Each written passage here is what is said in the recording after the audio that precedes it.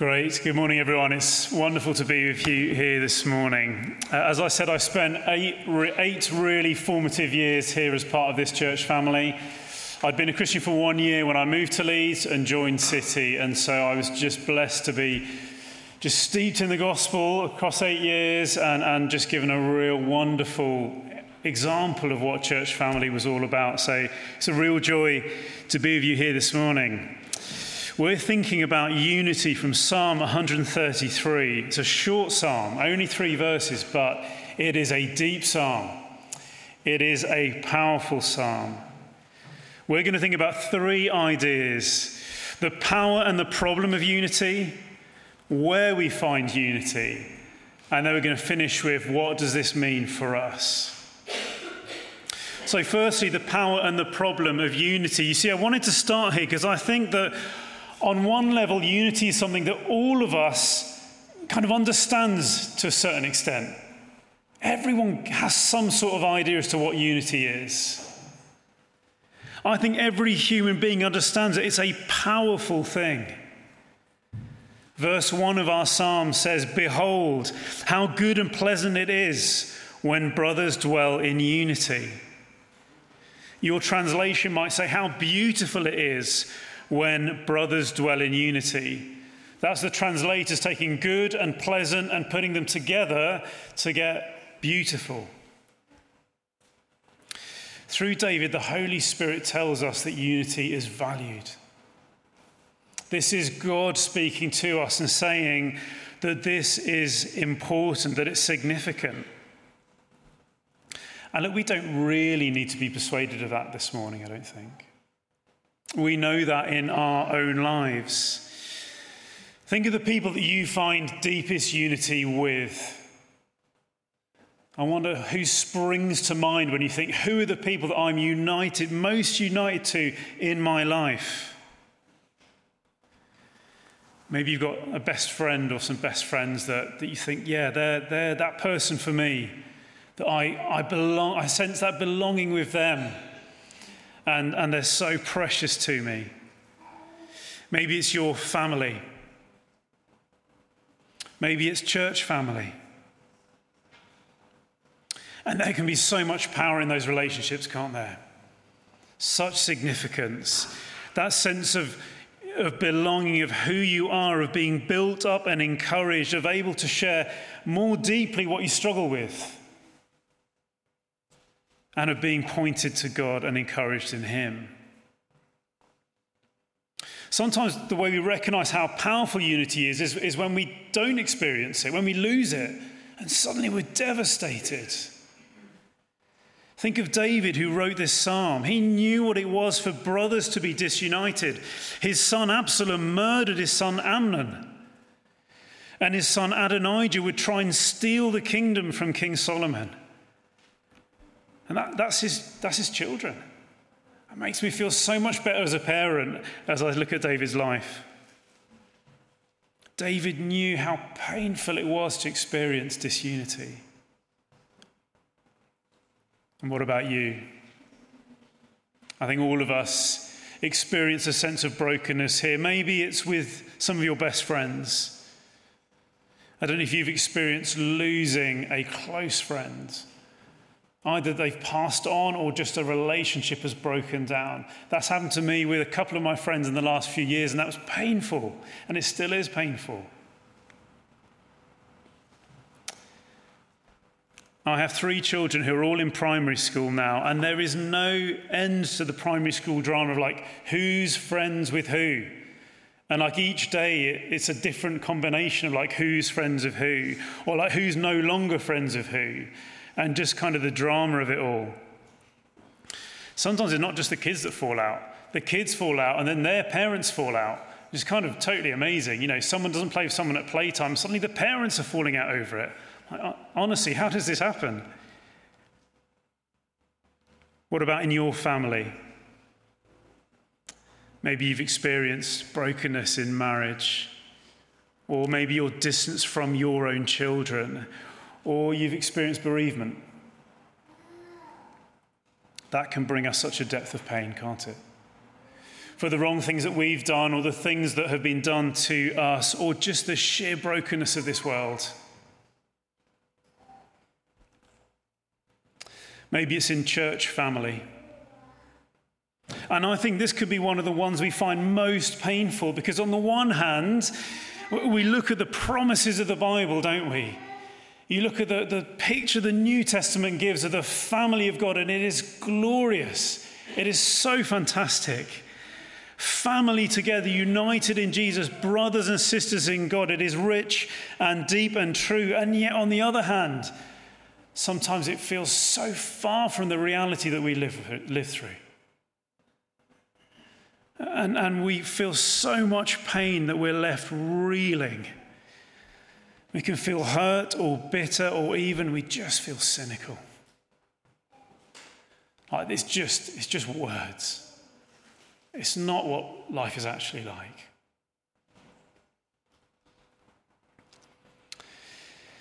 City Evangelical Church family,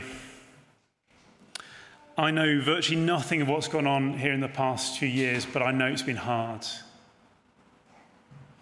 And I'm not taking sides. I don't know enough to take sides, but my heart is broken for you with the difficulties you've been through. And I've prayed and prayed for you guys. I've prayed so much. And the Lord would be with you and walk with you in this difficult season. So we feel the power, don't we, and the problem of unity. There is so much hope for us in Jesus. There is so much hope for us in Christ. You see, if all Christianity had to say was, look, unity is good, but it's a shame it's so hard, or let's just pretend the bad bits aren't there. Let's just paper over the cracks. Or if all Jesus had to offer was just try harder, then I wouldn't be offering you anything that you can't hear from a million other people. But thankfully and wonderfully, as we look at where we get unity, we see that the gospel of Jesus Christ brings us the deepest power, the greatest resource to find unity. Praise God. One that's not superficial, one that's not about pretending, one that goes to the heart of our problems and that brings us hope for the future. So look with me at how verses 2 and 3 tell us where we find this unity. We see that it begins with God. Verse 2 takes us right to the heart of our problem, one of unity with God. And we've got to start there. Anything else misses the point. But listen again to verse 2. It describes unity as like the precious oil on the head, running down on the beard of Aaron, running down on the collar of his robes. You might think that sounds so weird. What on earth is this verse about? It is wonderful. It's strange, but it's a wonderful verse because it takes us right to the heart of the Old Testament temple. Aaron was the first priest appointed to represent God to his people and his people to God. Appointed by God to do this. You can read this in Exodus 28, 29 and 30. Aaron was the priest to carry out the sacrifices for the sins of the people, to pay for their turning from God, to their looking for other things, looking for life in other things. That was their deepest problem, and it is ours today. But Aaron, through the priest, Aaron, God had made a way. Aaron would go into the presence of God and pay for these sins and reconcile the people back to God. In Exodus 29, verse 7, you're told, "And you shall take the anointing oil and pour it on his head and anoint him." You see, anointing Aaron meant he was chosen and set apart by God, specially presented by the Lord as the one who could go in and make the sacrifice. Chosen as a priest to enable unity between the people of God. And if you wonder what kind of oil this would have been, well, in Exodus 30, verses 22 and following, you're given the exact recipe for it. You can read it. You can see exactly how it was made. But they were only to use this oil for anointing the priest who would go in and make the offering. It wasn't to be used for anything else.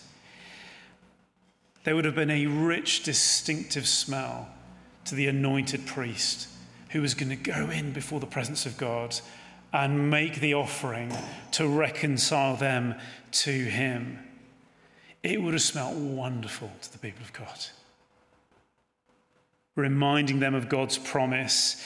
A promise you see at the end of Exodus 29 where God says, I will dwell among the people of Israel and will be their God. What wonderful news this was and still is today. And so Psalm 133 uses this image to celebrate. It's a song written to sing out in joy of God's kindness. We can be united to God. You see, that unity starts with God, but then it flows out to one another. That unity is so powerful it cannot be contained. That's what verse 3 says in our psalm. It says it's like the dew of Hermon which falls on the mountains of Zion. The language of dew that falls down is used quite a few times in the scriptures. And it has the idea of the blessing of God, the kind blessing of the Lord descending down on his people. Verse 3 pictures this life-giving blessing coming down from God onto his people, coming from outside of themselves to fall on his people and to bring unity. You see that in the names of verse 3. Mount Hermon was up in the north and Zion was all the way down in the south.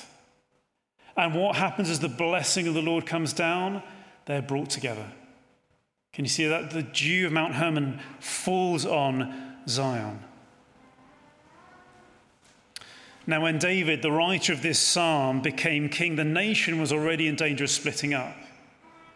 You can see that even when he was becoming king, the tribes came from the north and the tribes came from the south separately. They didn't come together, they came separately to recognize David.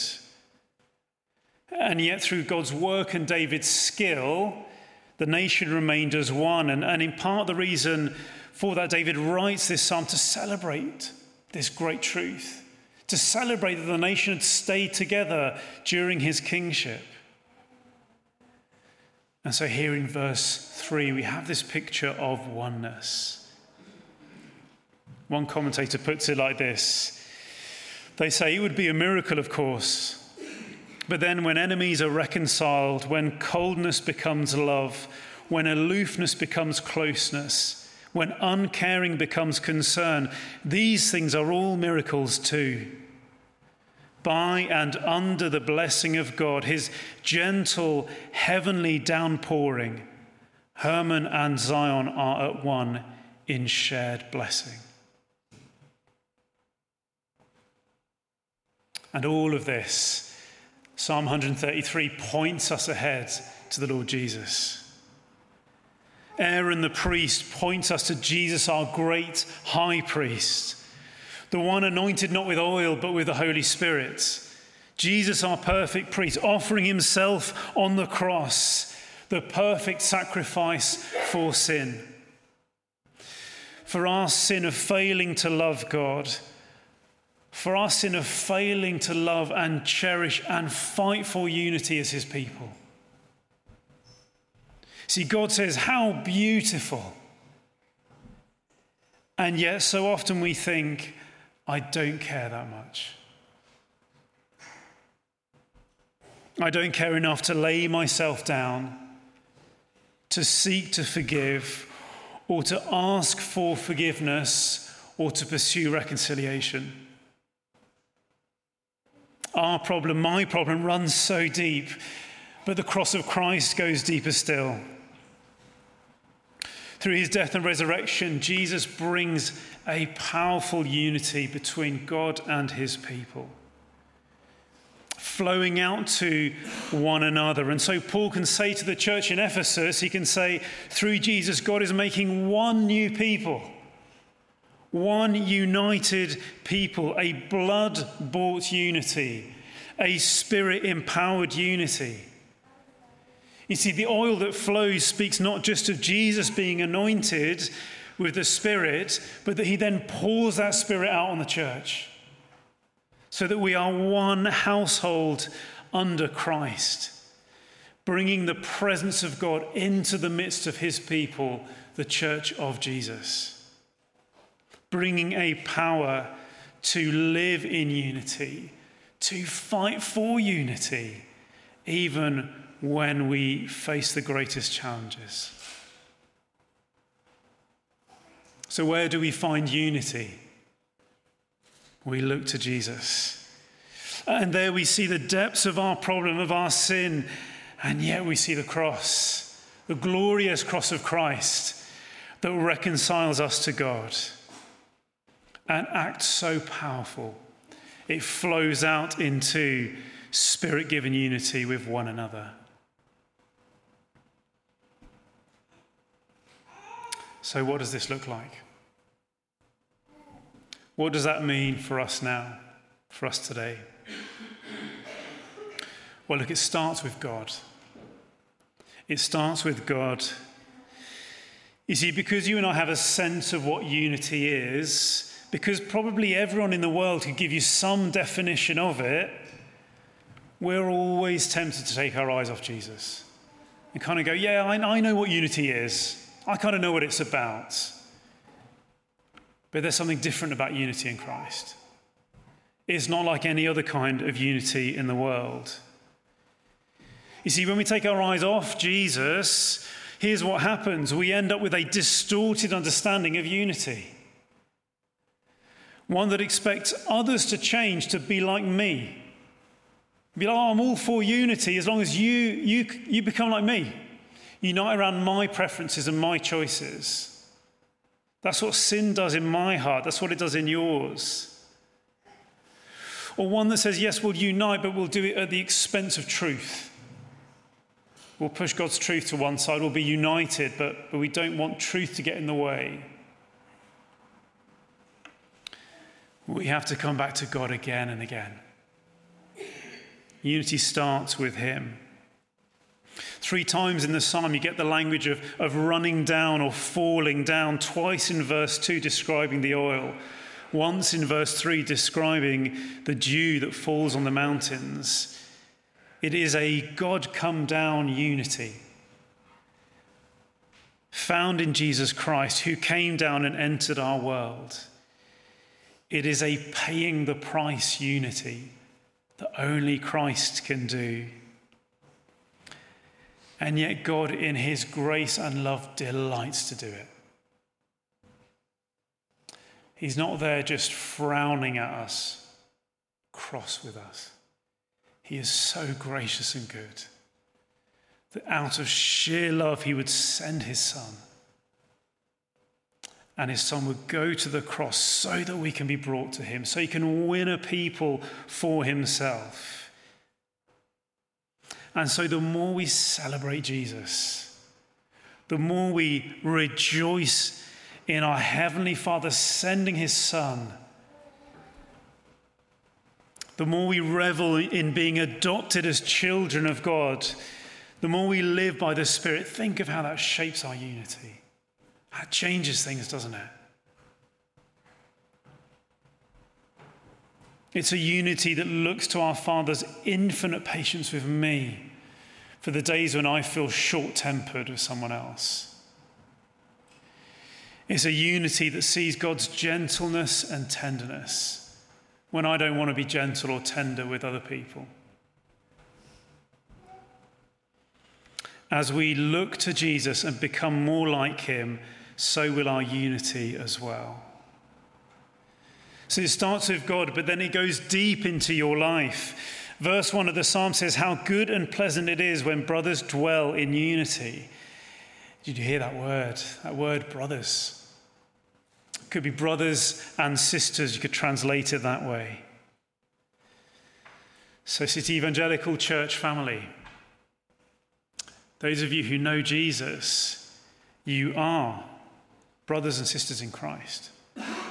You are, by the Spirit, family in the Lord. This is a Holy Spirit-born reality, a living reality. It's true now. And so the encouragement of the New Testament, of the Bible, is live like it. Because it's who you already are. What a wonderful encouragement that is.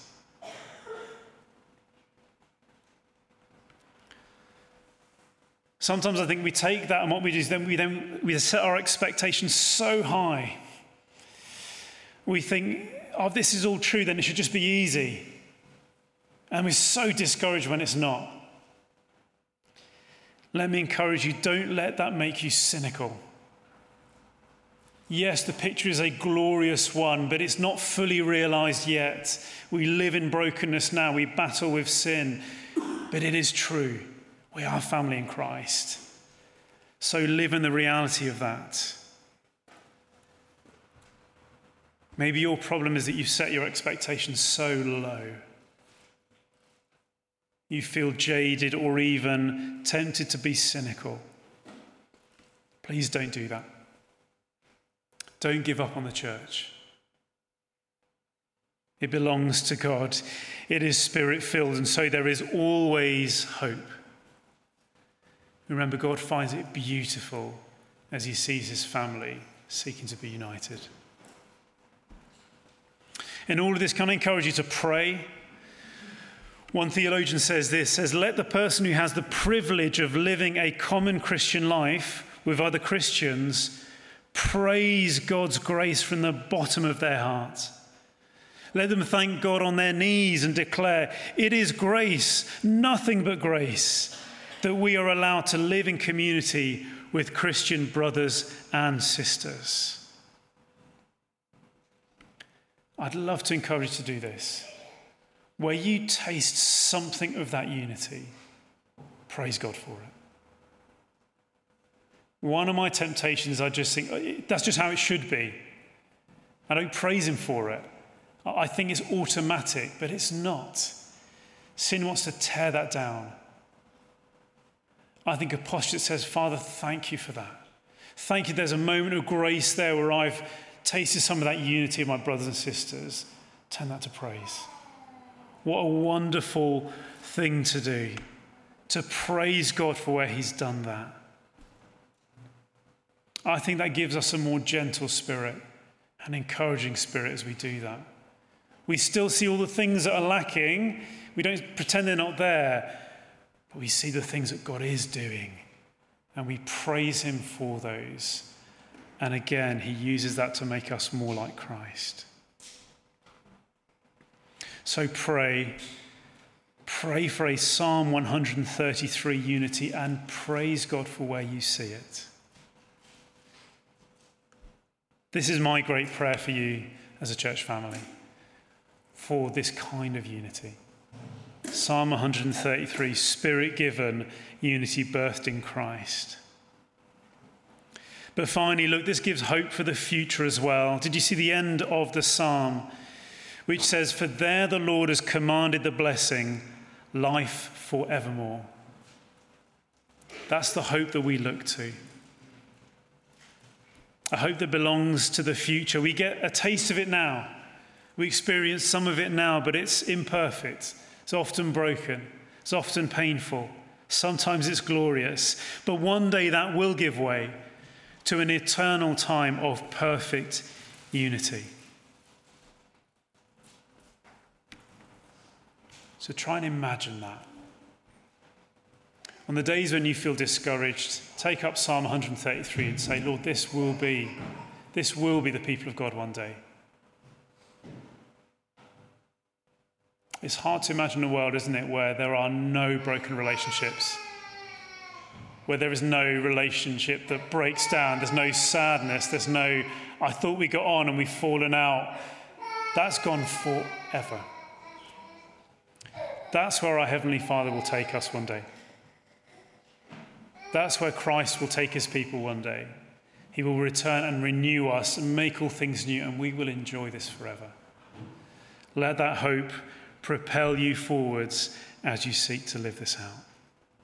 Let me pray for us.